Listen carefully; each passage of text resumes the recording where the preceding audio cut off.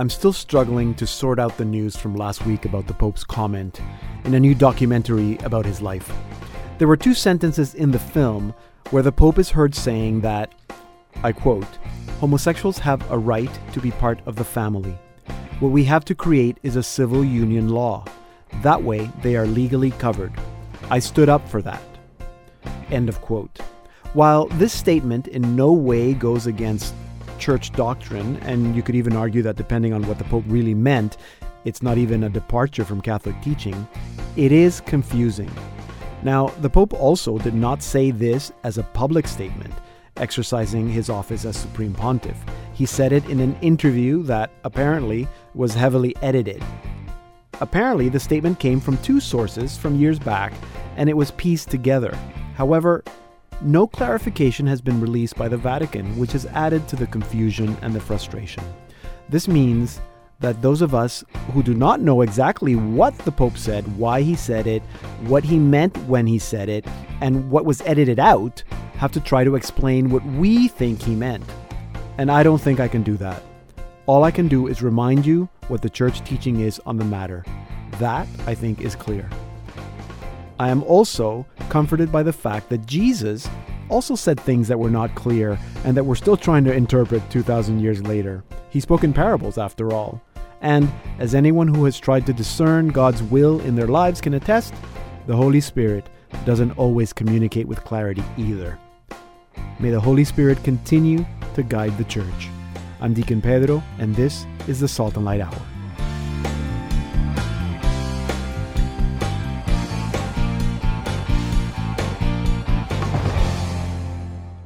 Hello and welcome to an all-new Salt and Light Hour. I'm Deacon Pedro. I am Billy Chan. And we're here again on an all-new Salt and Light Hour. Happy to have our listeners joining us as they do every weekend. Yes. Billy, I think it's always important to remind our listeners that they can listen to this program obviously on the Catholic channel if they're in their cars on Sirius XM radio, but also you can podcast the show, and we want people to subscribe to our podcast and to give us lots of stars, right, Billy? Yes, please rate us. I mean, if you think that we are good, so just don't be shy to put 5 stars. Very important. And if people don't like that, but they want to email us, they can email me. You can reach me via email, pedro@saltandlighttv.org. You can reach me at Facebook, Twitter, at Deacon Pedro, yes. Instagram as well. Billy, October 31st, Halloween. Are you going to be wearing a mask? Our government already asked us to not doing anything. Don't go out to do trick and treat. And I hope that you don't go out trick or treating, Billy. You're too old. No, I won't. I haven't been doing that for a while. But when I heard about the announcement and notice about that, I was worried about those old people who are alone at home. Mm-hmm. A lot of them, they are really looking forward. It's not going out to get candies, but it's to see all the kids around the community. Yeah, you're right. And I'm not old and lonely, but I like that part of Halloween. I like, especially when it's not too cold outside and you can see all the children and the families going out, and it's very fun. Anyway, but we can still celebrate All Saints Day. Yes. And All Souls on Monday. So maybe that's what we need to be focusing on, Billy. Your favorite saint, All Saints Day. In fact, today we're going to be talking about saints in a little bit. I'm going to tell you a little bit, but first I want to tell you that Danny Torchia, remember that Danny used to have a segment on this show called Media Ministry Minutes. He giving tips, marketing tips, publicity, public relations tips, communication tips. And Danny's going to be back. We're bringing back Ministry Minutes. So Danny's going to be with us today with he's calling his new series Rearing Rebels. Rearing Rebels. So I guess that's rebels in communication. I don't know. We'll learn that from Danny very soon. That's going to be. You have to ask him. Yeah, that's going to be just after the song, actually. So tips for Catholics in communications. That's coming right up. And then Billy, you have more questions about deacons. This question will be very serious. It's all about church. It's always about church anyway. But but this is a very controversial. So please stay tuned. It will be a very controversial. Okay, enough question. Controversy. We've had enough controversy in the church these weeks. No more controversy. Anyway, so that's after Media Ministry Minutes is Church for Dummies. And then Billy, so in the second half, this is what I wanted to tell you. We're going to talk about saints. As you know, Father Michael McGivney was beatified today, October 31st. He's the founder of the Knights of Columbus. Yes. And for someone to be beatified, there has to be a miracle. So in our second half hour, we're going to be meeting Daniel and Michelle Shackle. They are the parents of the little boy who was cured through the intercession of Father Michael McGivney. Yes, they're going to be on the program with us today. So that's Daniel and Michelle Shackle, the parents of Michael Shackle, who was healed through the intercession of Father Michael McGivney. And so that's very exciting. It's happening in about 25 minutes. So I hope people can stay tuned. And then Billy, we have a new artist this weekend. In fact, it's a whole family, and I think you're familiar with them because they did a Hymns from Home for us. It's a group called Rhythm and Grace, the Duchetto family. They do what they call something that's called Celtic Gospel. So there's lots of fiddles and step dancing, and so we're going to be speaking with Alex Duchetto. He's their dad. And maybe one of the kids, because they have 9 kids. So maybe one of the kids are going to be with Alex for our conversation today. So that's at the end of the program today. So that's Rhythm and Grace coming up. And I guess a reminder, if people cannot listen to the whole show, or if they want to listen to it again, Billy, they just have to go to our website, saltandlighttv.org/podcast. Or, as Billy keeps reminding us, subscribe to the Salt and Light Hour wherever you get your podcasts, right? Please subscribe and give us stars. So let's start with a song, Billy. Here is Rhythm and Grace with their song, Because He Loves Me.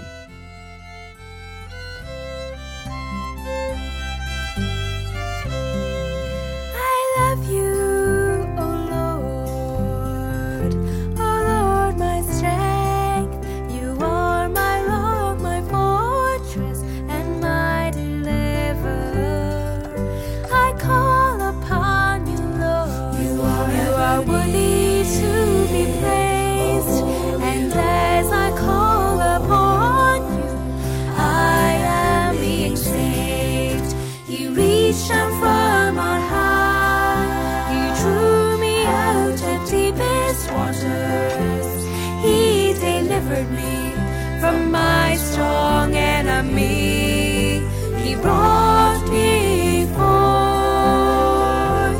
into a broad place. He delivered me because He loves me.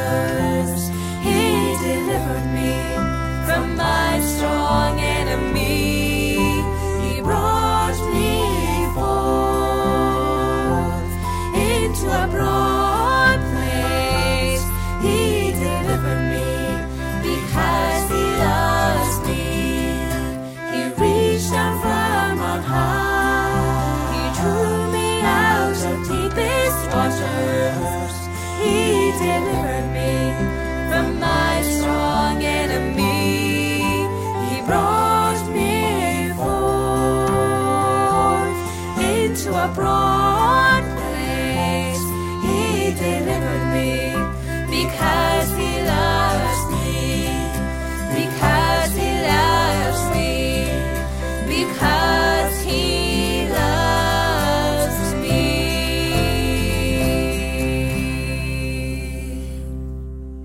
That was Rhythm and Grace with Because He Loves Me. And the lead singer there was Rachel, who's only 13 years old.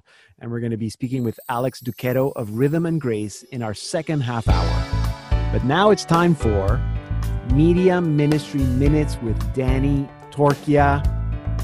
Danny, I'm so glad that you're back, that we're doing another season, a new little series with you that I guess, I'm calling it Media Ministry Minutes, but you want to do a little series called Rearing Rebels. Explain that to me. Well, I'm so happy to be back, but I was thinking of, we talked about PR and all the intricacies and amazing elements behind communications in our world. But I got to tell you, as a PR professional and a PR addict for so many years, I got to tell you that a lot of the skills that you learn in the field of PR and persuasive communications are very relevant to being a fully aware consumer and citizen of our very consumer-oriented world. Okay. And it's really good to bring it home in the family. It's helped me a lot. So everything you learn about parenting, you learned in public relations, basically. Well, I wouldn't say everything, but there are, that's why I thought that Rearing Rebels is very good, because I know as a kid, I was always interested in rebellion in a good way and being very idealistic. And so I thought that for the first episode or for the first conversation, we would talk about one principle that I knew right away would work at home, which is the rule of 7. Okay, the rule of 7. I have heard about that, but you're going to remind us. So what is the rule of 7?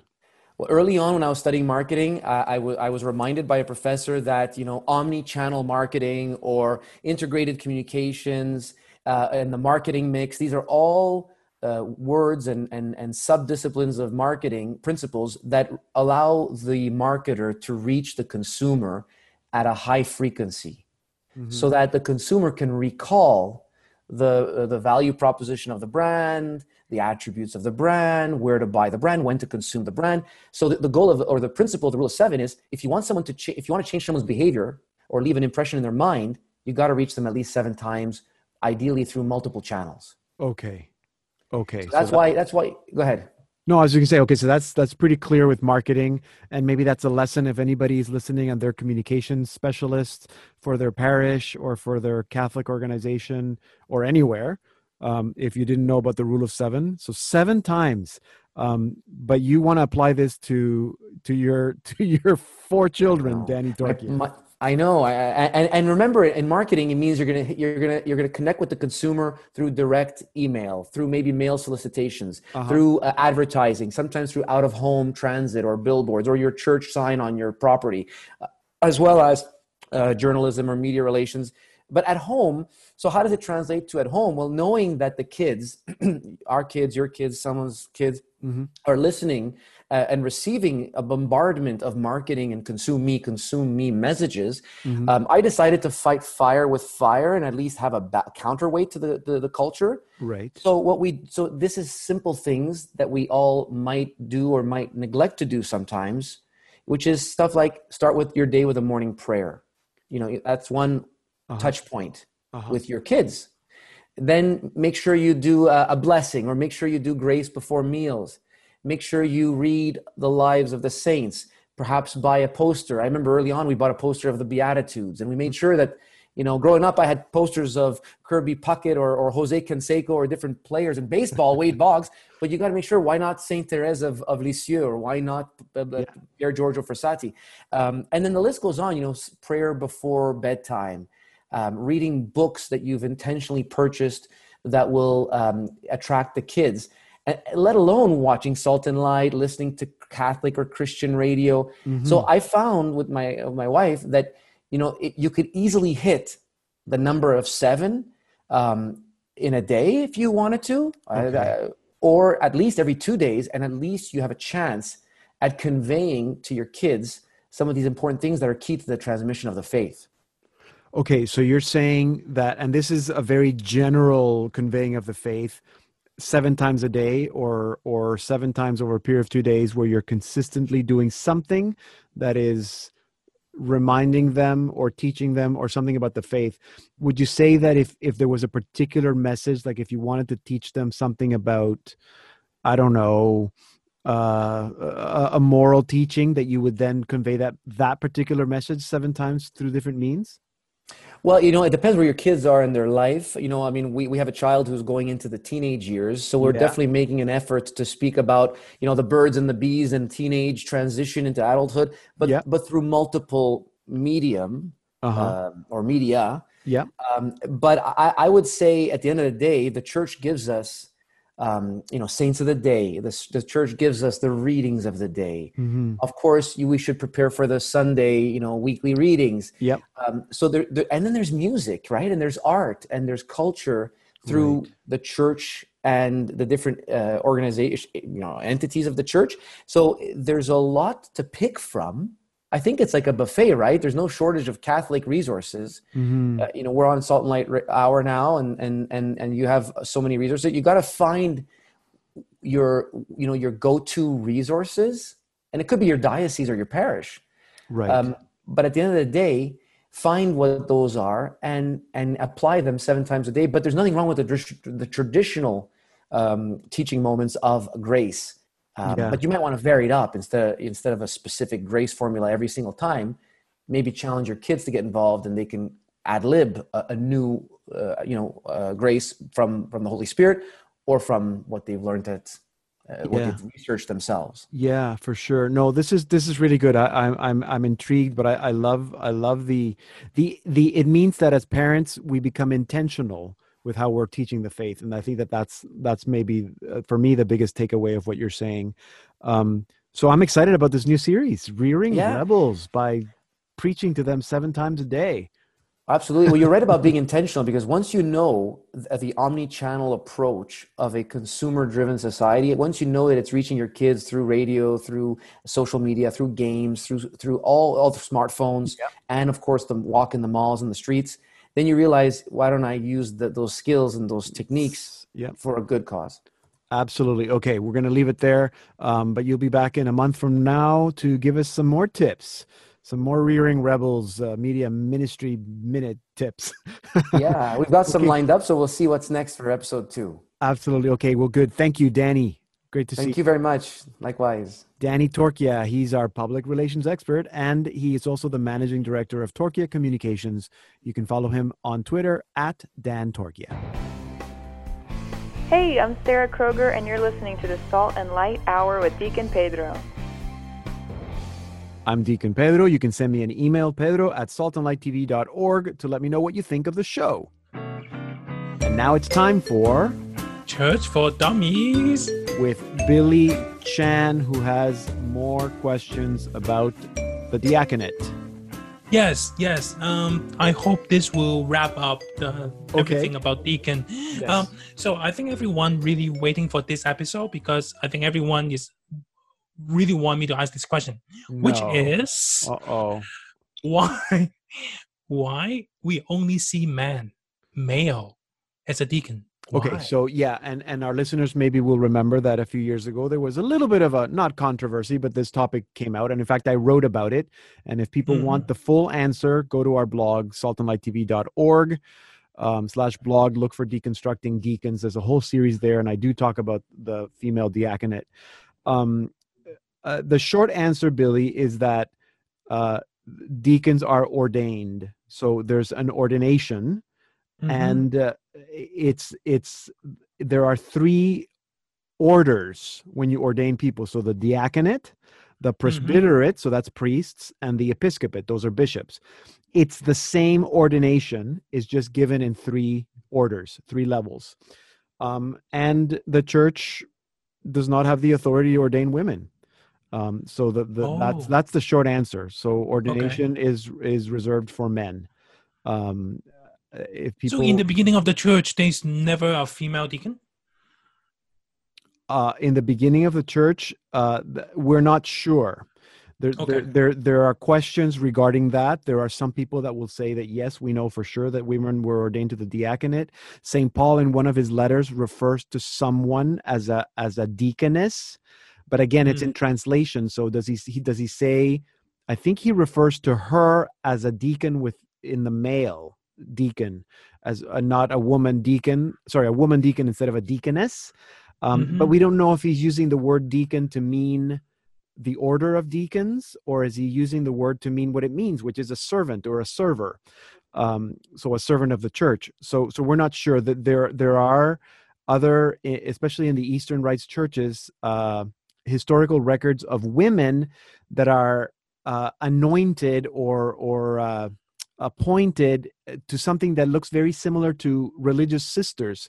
They were virgins, they were celibate, and maybe even cloistered, but they had a very similar role to deacons, but we're not sure what they were. Okay. And there's a lot of controversy, which is why when the Pope created the commission to study on the history of the female diaconate, they actually did not come to any conclusions. And I think it's because there's not enough evidence to show whether they existed or not.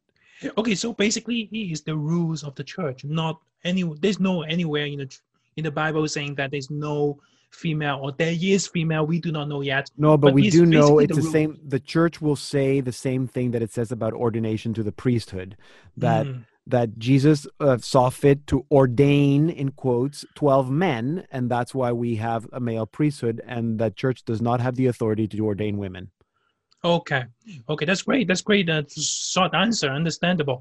Okay, so now I'm a man. Okay. Yes. And let's say, I want to be a deacon. Is it a job? Is there any interview? Is there any salary and promotion? No, there's no salary. There's no promotion. There is an interview. There's a lot. It's a huge process, in the same way that anybody interested in the priesthood has to go through a long admission process and interviews, and there's psychological testing and all that. And then you have to go to the seminary and to be in formation, between 3 and 5 years of formation. Wow. To be in the diaconate. But the program is designed for men who have jobs and families. So obviously it's not a full-time university thing. You do it on evenings or weekends, and small groups at home. So it's designed for men who have jobs and who have families. You can be a deacon if you are over 35 years old, and if you're married, you have to have been married for at least 7 years. That I think is the only restrictions that are universal, I'm pretty sure. And there might be an old age restriction, like if you're already over 75 years old, they probably will not ordain you. What if your wife is not a Catholic? Are you still able to be a deacon? And I'm glad you're asking that question, because my wife is not a Catholic. Yes. The wife is not the one that's being ordained. It's the man. So as long as the wife supports the husband, and the wife has to support the husband, and in fact, the wife has to give permission. And during the ordination ceremony, there's a place where the bishop asks the wives to give their consent, and they have to agree. So she needs to say, "I do" again. She has to give me permission, yes, and she has to support. And they don't have to be Catholic to do that. There are deacons that I know whose wives are not Catholic, or not even Christian, actually. Wow, it's not a job, and there's no salary, and there's no promotion, and you still do it. How come? Wow, we should leave that for next week, Billy. I know you wanted to wrap up today, but we can probably leave that for the next weekend, because it's not a short answer. Obviously. But maybe this is helping some people that are listening to the program. And if you're interested in the diaconate, seriously, I'm happy to have you reach out to me, social media at Deacon Pedro, or email me, pedro@saltandlighttv.org, and be happy to talk to you about the diaconate. Anyway, good questions, Billy. Thank you. Thank you so much. Pedro. Billy Chan, our webmaster here at saltandlighttv.org. And you can follow him at @BJoeChan.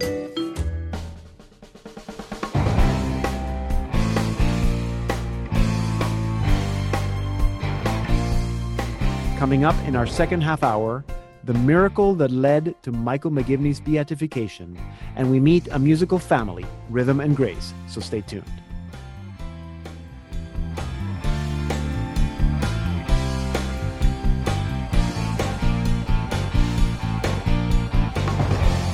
Welcome to the Salt and Light Hour, Part 2. I'm Deacon Pedro. Father Michael McGivney is the founder of the Knights of Columbus, and he was beatified on Saturday, October 31st, 2020.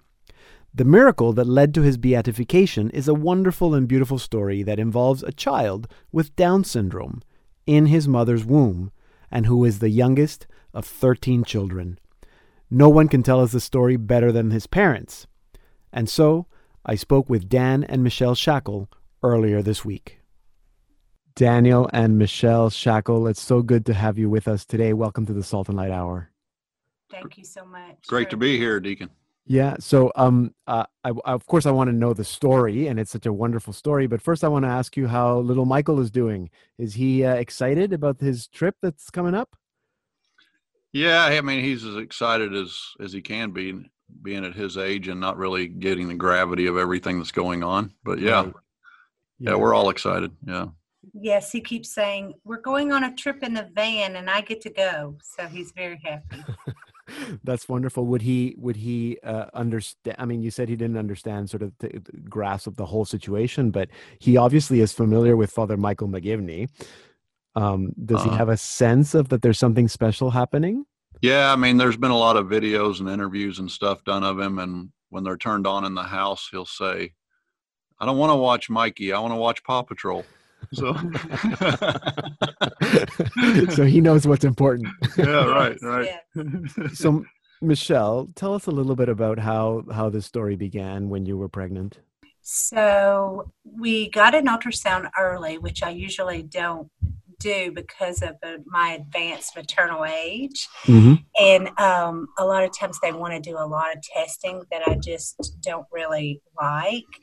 But I had a wonderful midwife who said, Michelle, just go ahead and have an ultrasound. Let's just see how everything is. And so I said yes. And it showed a thickness on the back of his neck, mm-hmm. which usually means there's a chromosomal problem. And so they said that we needed to have further testing. And so then they requested that I have a non-invasive DNA test. And that's actually where they pull the child's DNA out of your blood because mm-hmm. it's separate, mm-hmm. you know. And so they pull that out and they're able to tell many things. And they kept saying, because that'll give you options. And I said, well, I don't really want it. And then they explained to me that he could have spina bifida mm-hmm. and they could correct that. So I mm-hmm. said, of course I want it. And so let's see, when I was week 13, we found out positively that he had trisomy 21 and that he was a boy. Okay. Yeah. And at that point, what was the prognosis? So it was just Down syndrome. Yeah. And so then they wanted us to go to a high-risk clinic here in town. And we went there. And the doctor said, I'm sorry, your son has a condition called hydrops. And he's very sick with it. Mm-hmm. He has a very bad case. And later I learned that there are different things. When you have hydrops, there are children that survive, mm-hmm. but it's usually for different reasons. Like the mother may have an infection, all of those things. But with a diagnosis of Down syndrome and hydrops, the way he had it, it's fatal. Right. And so he had fluid all throughout his body, in different body cavities. And mm-hmm. so she said, he won't live. Right. And she said, you can induce now, or you can wait until he dies and induce then, but he will not live. And that's where Daniel chimed in and said, we need a percentage. Mm-hmm. And she said, I'm sorry, Mr. Shackle. There is no chance that he will survive. I've been doing this many years and I've never had a baby this sick survive. The chance is 0. Right. But you didn't give up. Daniel, you guys started praying. We didn't give up. Part of our marital struggle during that time was me holding on to disbelief at the doctor's diagnosis. Right. Right. My wife she calls herself a realist and and me an optimist. And so the whole time I was like, nope, I'm not accepting this. And it made me kind of angry as a father. I feel like it's my job to protect my children, not to kill them. Yeah, it is. And so I was very angry at the doctor that she had told me to kill my child. And Michelle's much more charitable than I. And she said, well, she's just worried about my health and all of these other things, you know, and I get it. But yeah, I mean, my reaction was anger and also, you know, suspension of belief. And I'd even made a comment to Michelle. I don't know who the hell she thinks she is. We've got a trip planned to Fatima. Right. Right. So tell me about that trip to Fatima. Well, it was a Knights of Columbus awards trip each year for their people that do well. They have a trip to different places. And this was the first time that they'd ever decided to make this trip a pilgrimage. So she had to get a letter from her doctor. We had ultrasound right before we left, and everything looked the same as it had. And we went early to Rome. We had a man from our parish who was studying at the North American College. He was a newly ordained priest. He asked us if we wanted to have Mass in St. Peter's our last day there. He said he'd never done Mass there, and we said absolutely. So that evening was the opening Mass for the Day of Mercy, or the Year of Mercy. Mm-hmm. So as we went in there, they were setting it all up, and they assigned us an altar, which was the Our Lady of Prompt Succor altar on the right-hand side, about halfway up the basilica. And that was one that Michelle told me afterwards that the Knights of Columbus had adopted to refurbish several years before. Mm-hmm.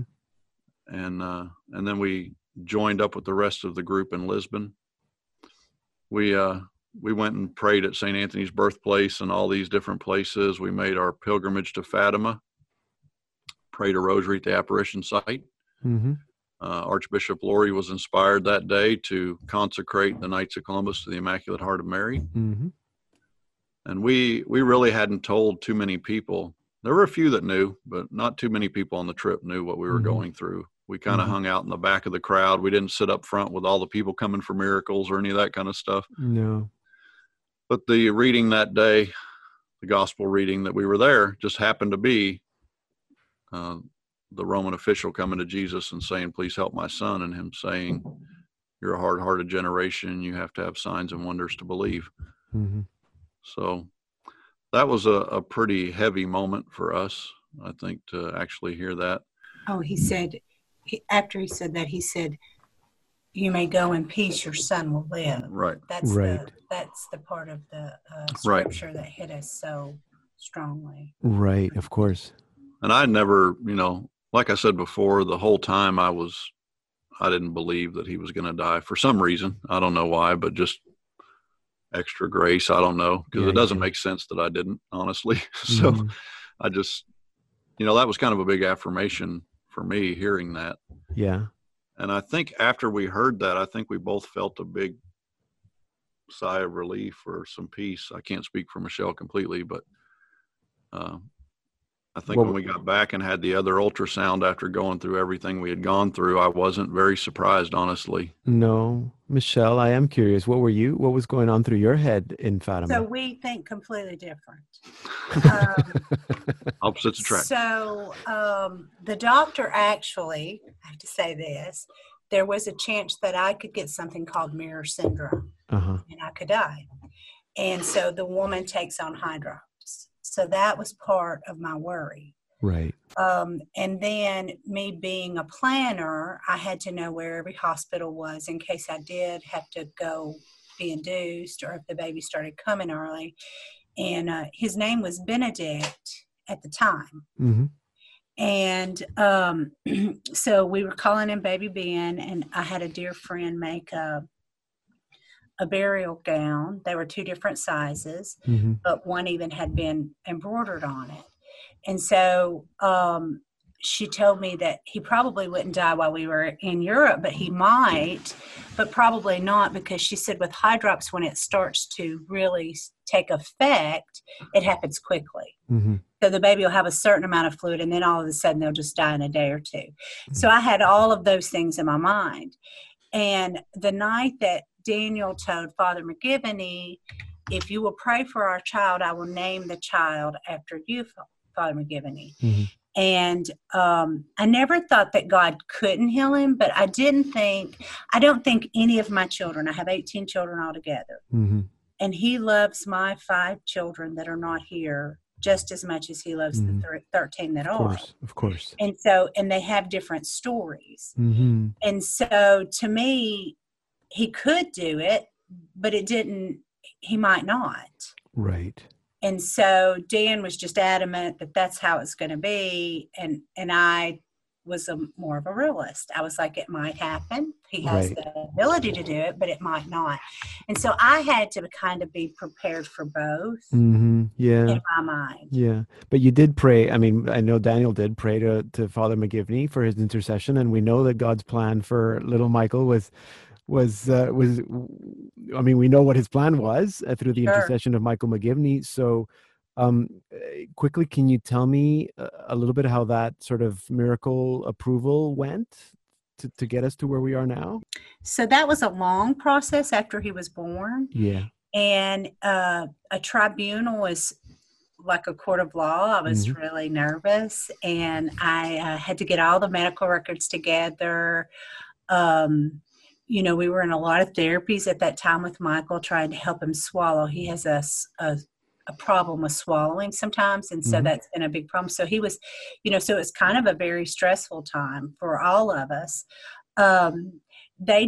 We had to get all the medical records and all the dates correct, and I put a little book together because I was so worried I would mess up. Right.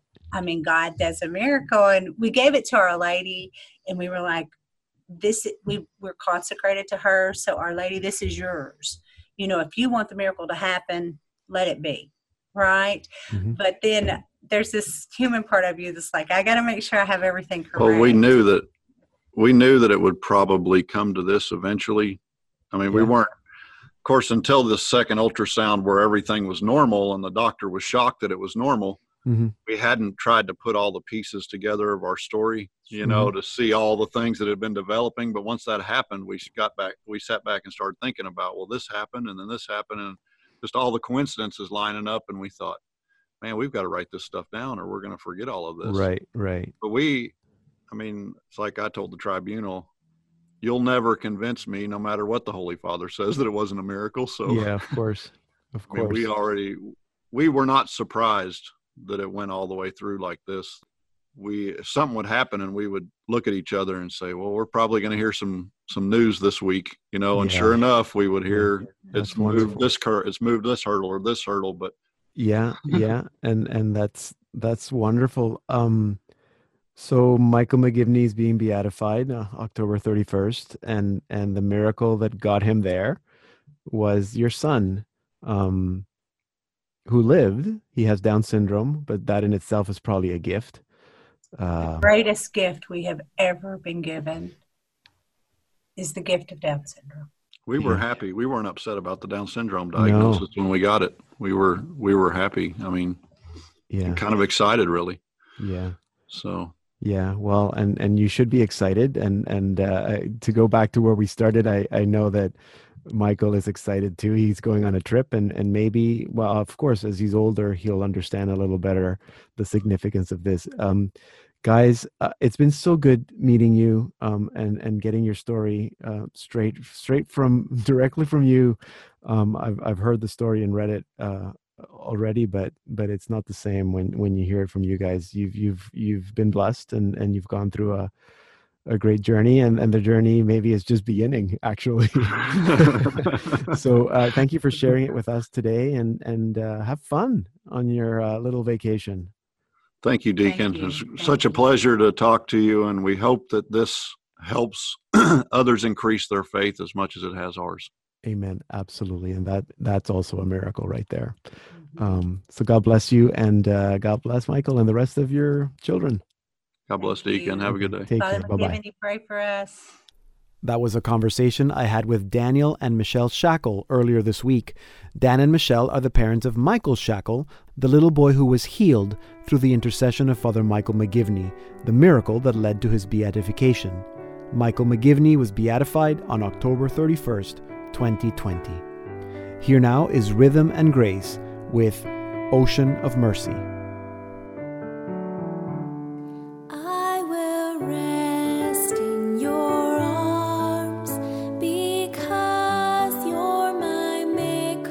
I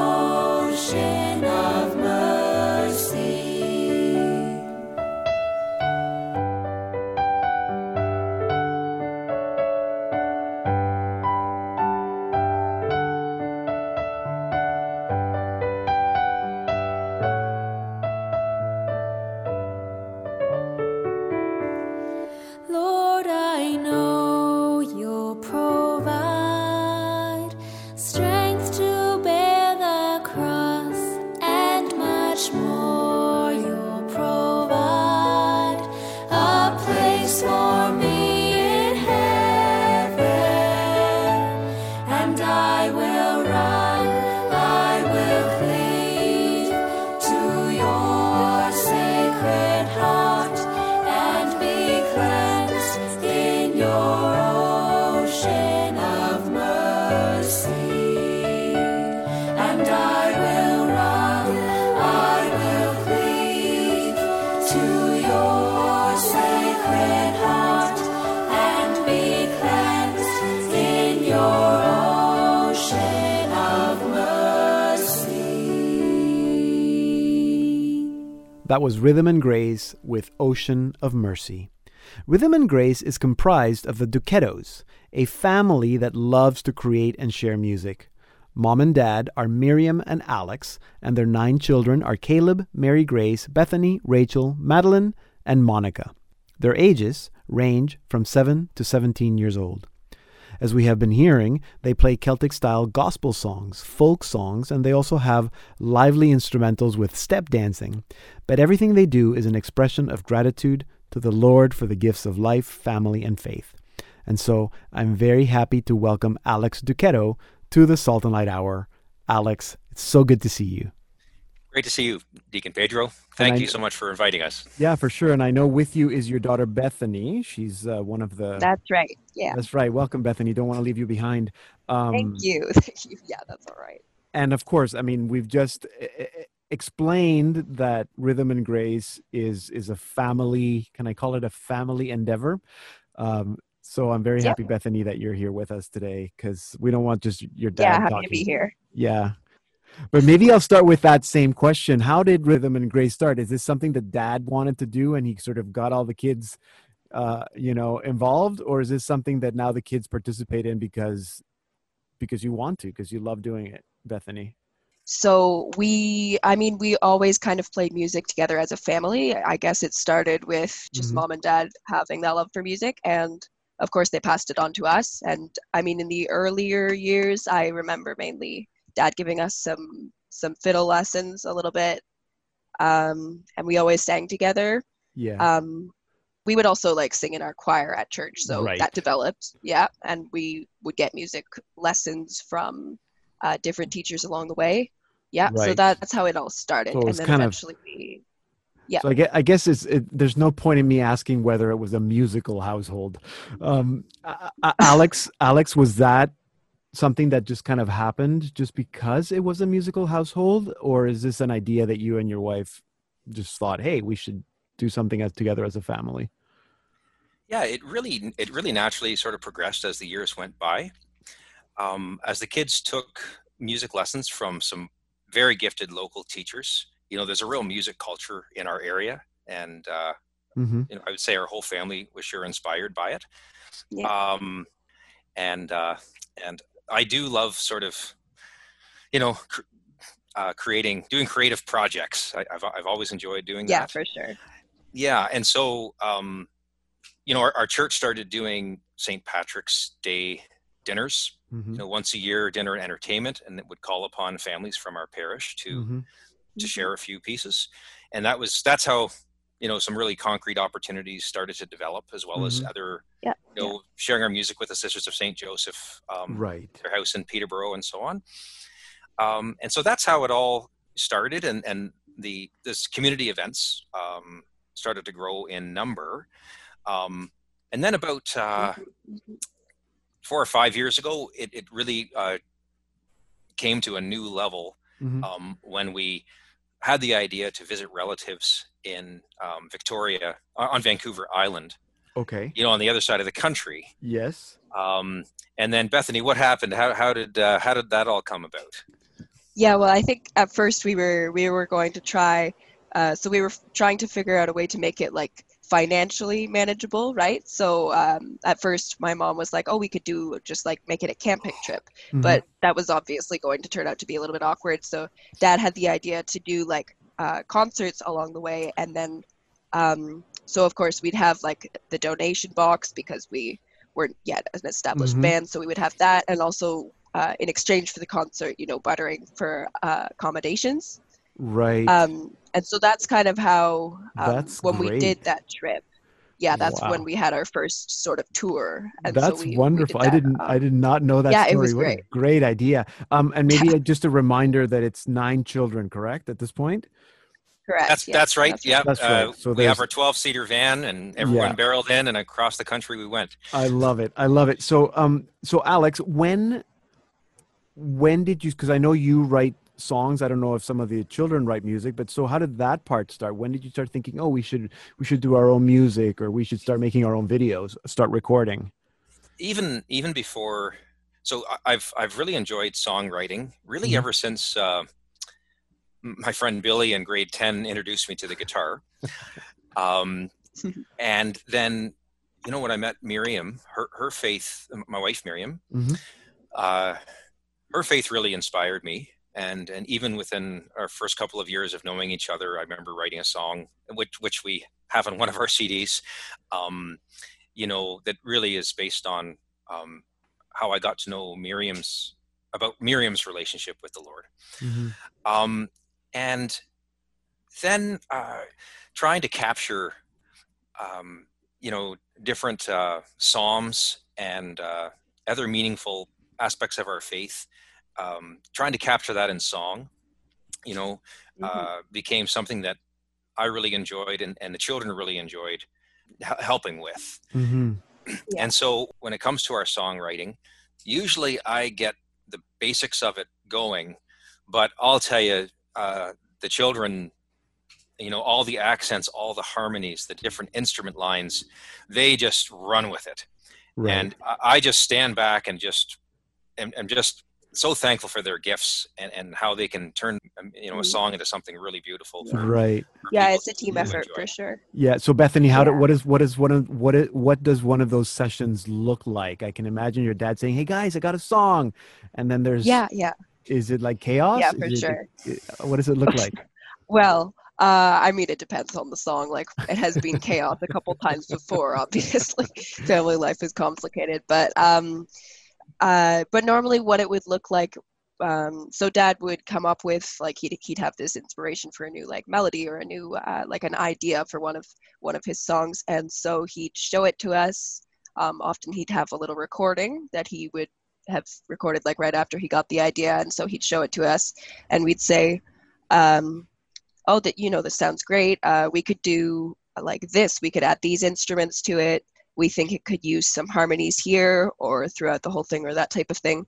And then, over the course of a couple of weeks, I guess, we would have kind of an idea for what we wanted the song to sound like. So yeah, and then we'd sit down and we'd write a couple of instrument parts for it. So that's something that Mary Grace and I, my older sister and I, we like taking charge of that, and we find it something we enjoy doing, writing the different parts and filling out the song like that. Yeah, but it's a team effort for sure from everyone. Is there anyone else who writes any of the music ever? Well, we've had ideas from a lot of our siblings before. The younger ones haven't contributed that much yet, of course, but also our older brother likes to do that type of thing with us, and a couple of my younger sisters. One of my younger sisters actually has written a couple of fiddle tunes before. Nice. So yeah, they all enjoy getting in on it. Yeah, that's great. So let me ask you about the fiddle. So you guys, you said that you describe your music as Celtic gospel. That's right. But we have song titles like Hay Bales that doesn't really sound like gospel. So is there a distinction between some of the more secular stuff that you do and some of the religious stuff that you do, would you say, Alex? Or would you say that it's all part of the same ministry? I really would say it's all part of the same ministry. Some are more directly gospel, and that, a number of our songs could possibly be used as a hymn in during Mass. Yeah. Or at a special retreat kind of occasion, that kind of thing. Whereas our more pure folk songs, they're kind of where our faith is living in action, in sort of embracing the moment, the duty of the moment in the context of our family life, and understanding that, when we're loving each other and being there for each other, we're loving the Lord at the same time, sort of the duty of the moment. So yes, we certainly don't see them as distinct. And as we share our music across the country, we've always found that people really appreciate that variety. Mm-hmm. And often our folk songs, they kind of capture a real story, from something in our family life that's something to really be treasured. Right. No, and I can imagine that's, it's the music, they don't all have to be love songs to Jesus for them to be reflecting who you are as Christians, as Catholic, right? Maybe just in closing, because I know that you have a ton of songs, you record music, you have music videos. Are there bigger plans here, or is there going to be like some major album?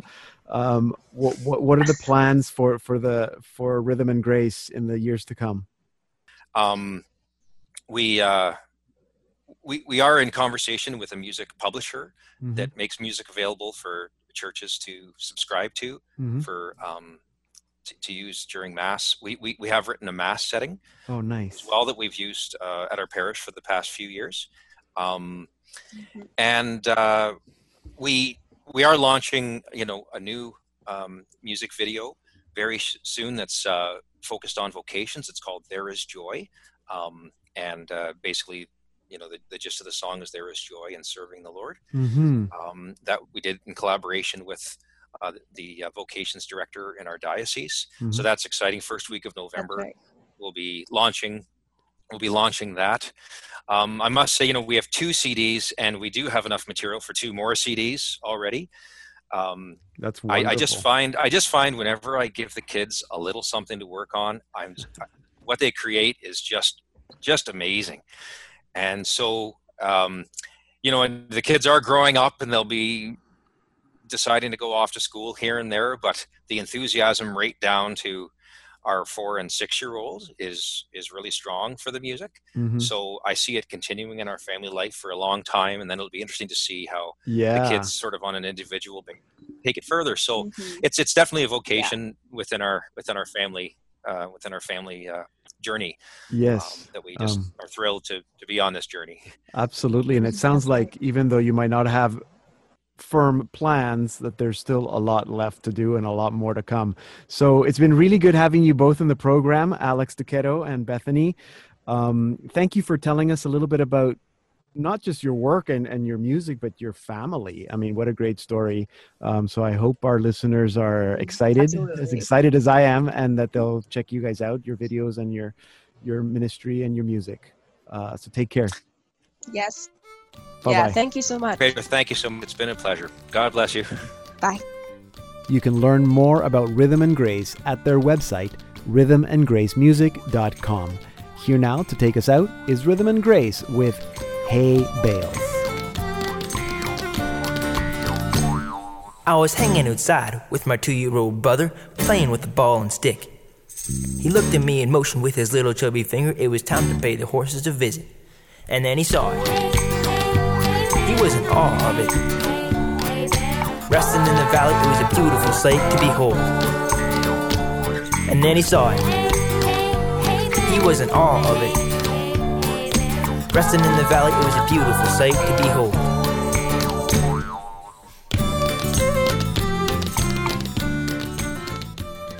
We're listening to Rhythm and Grace with Hey Bales. And that will bring us to the end of our program this week. Remember that you can always reach me via email, pedro@saltandlighttv.org, and also through Facebook, Twitter, or Instagram. Just look for Deacon Pedro. And also remember that if you missed any part of the show today, you can stream or podcast all our Salt and Light Hour programs at that same website, saltandlighttv.org/podcast. And that's also where we post links to our artists or guests. Thank you for being with us today. Please continue to pray for the church and for each other, and also to take care of each other. I'm Deacon Pedro, and this has been the Salt and Light Hour. He ran right for it, then walked around it. Thumb in his mouth, he admired his discovery.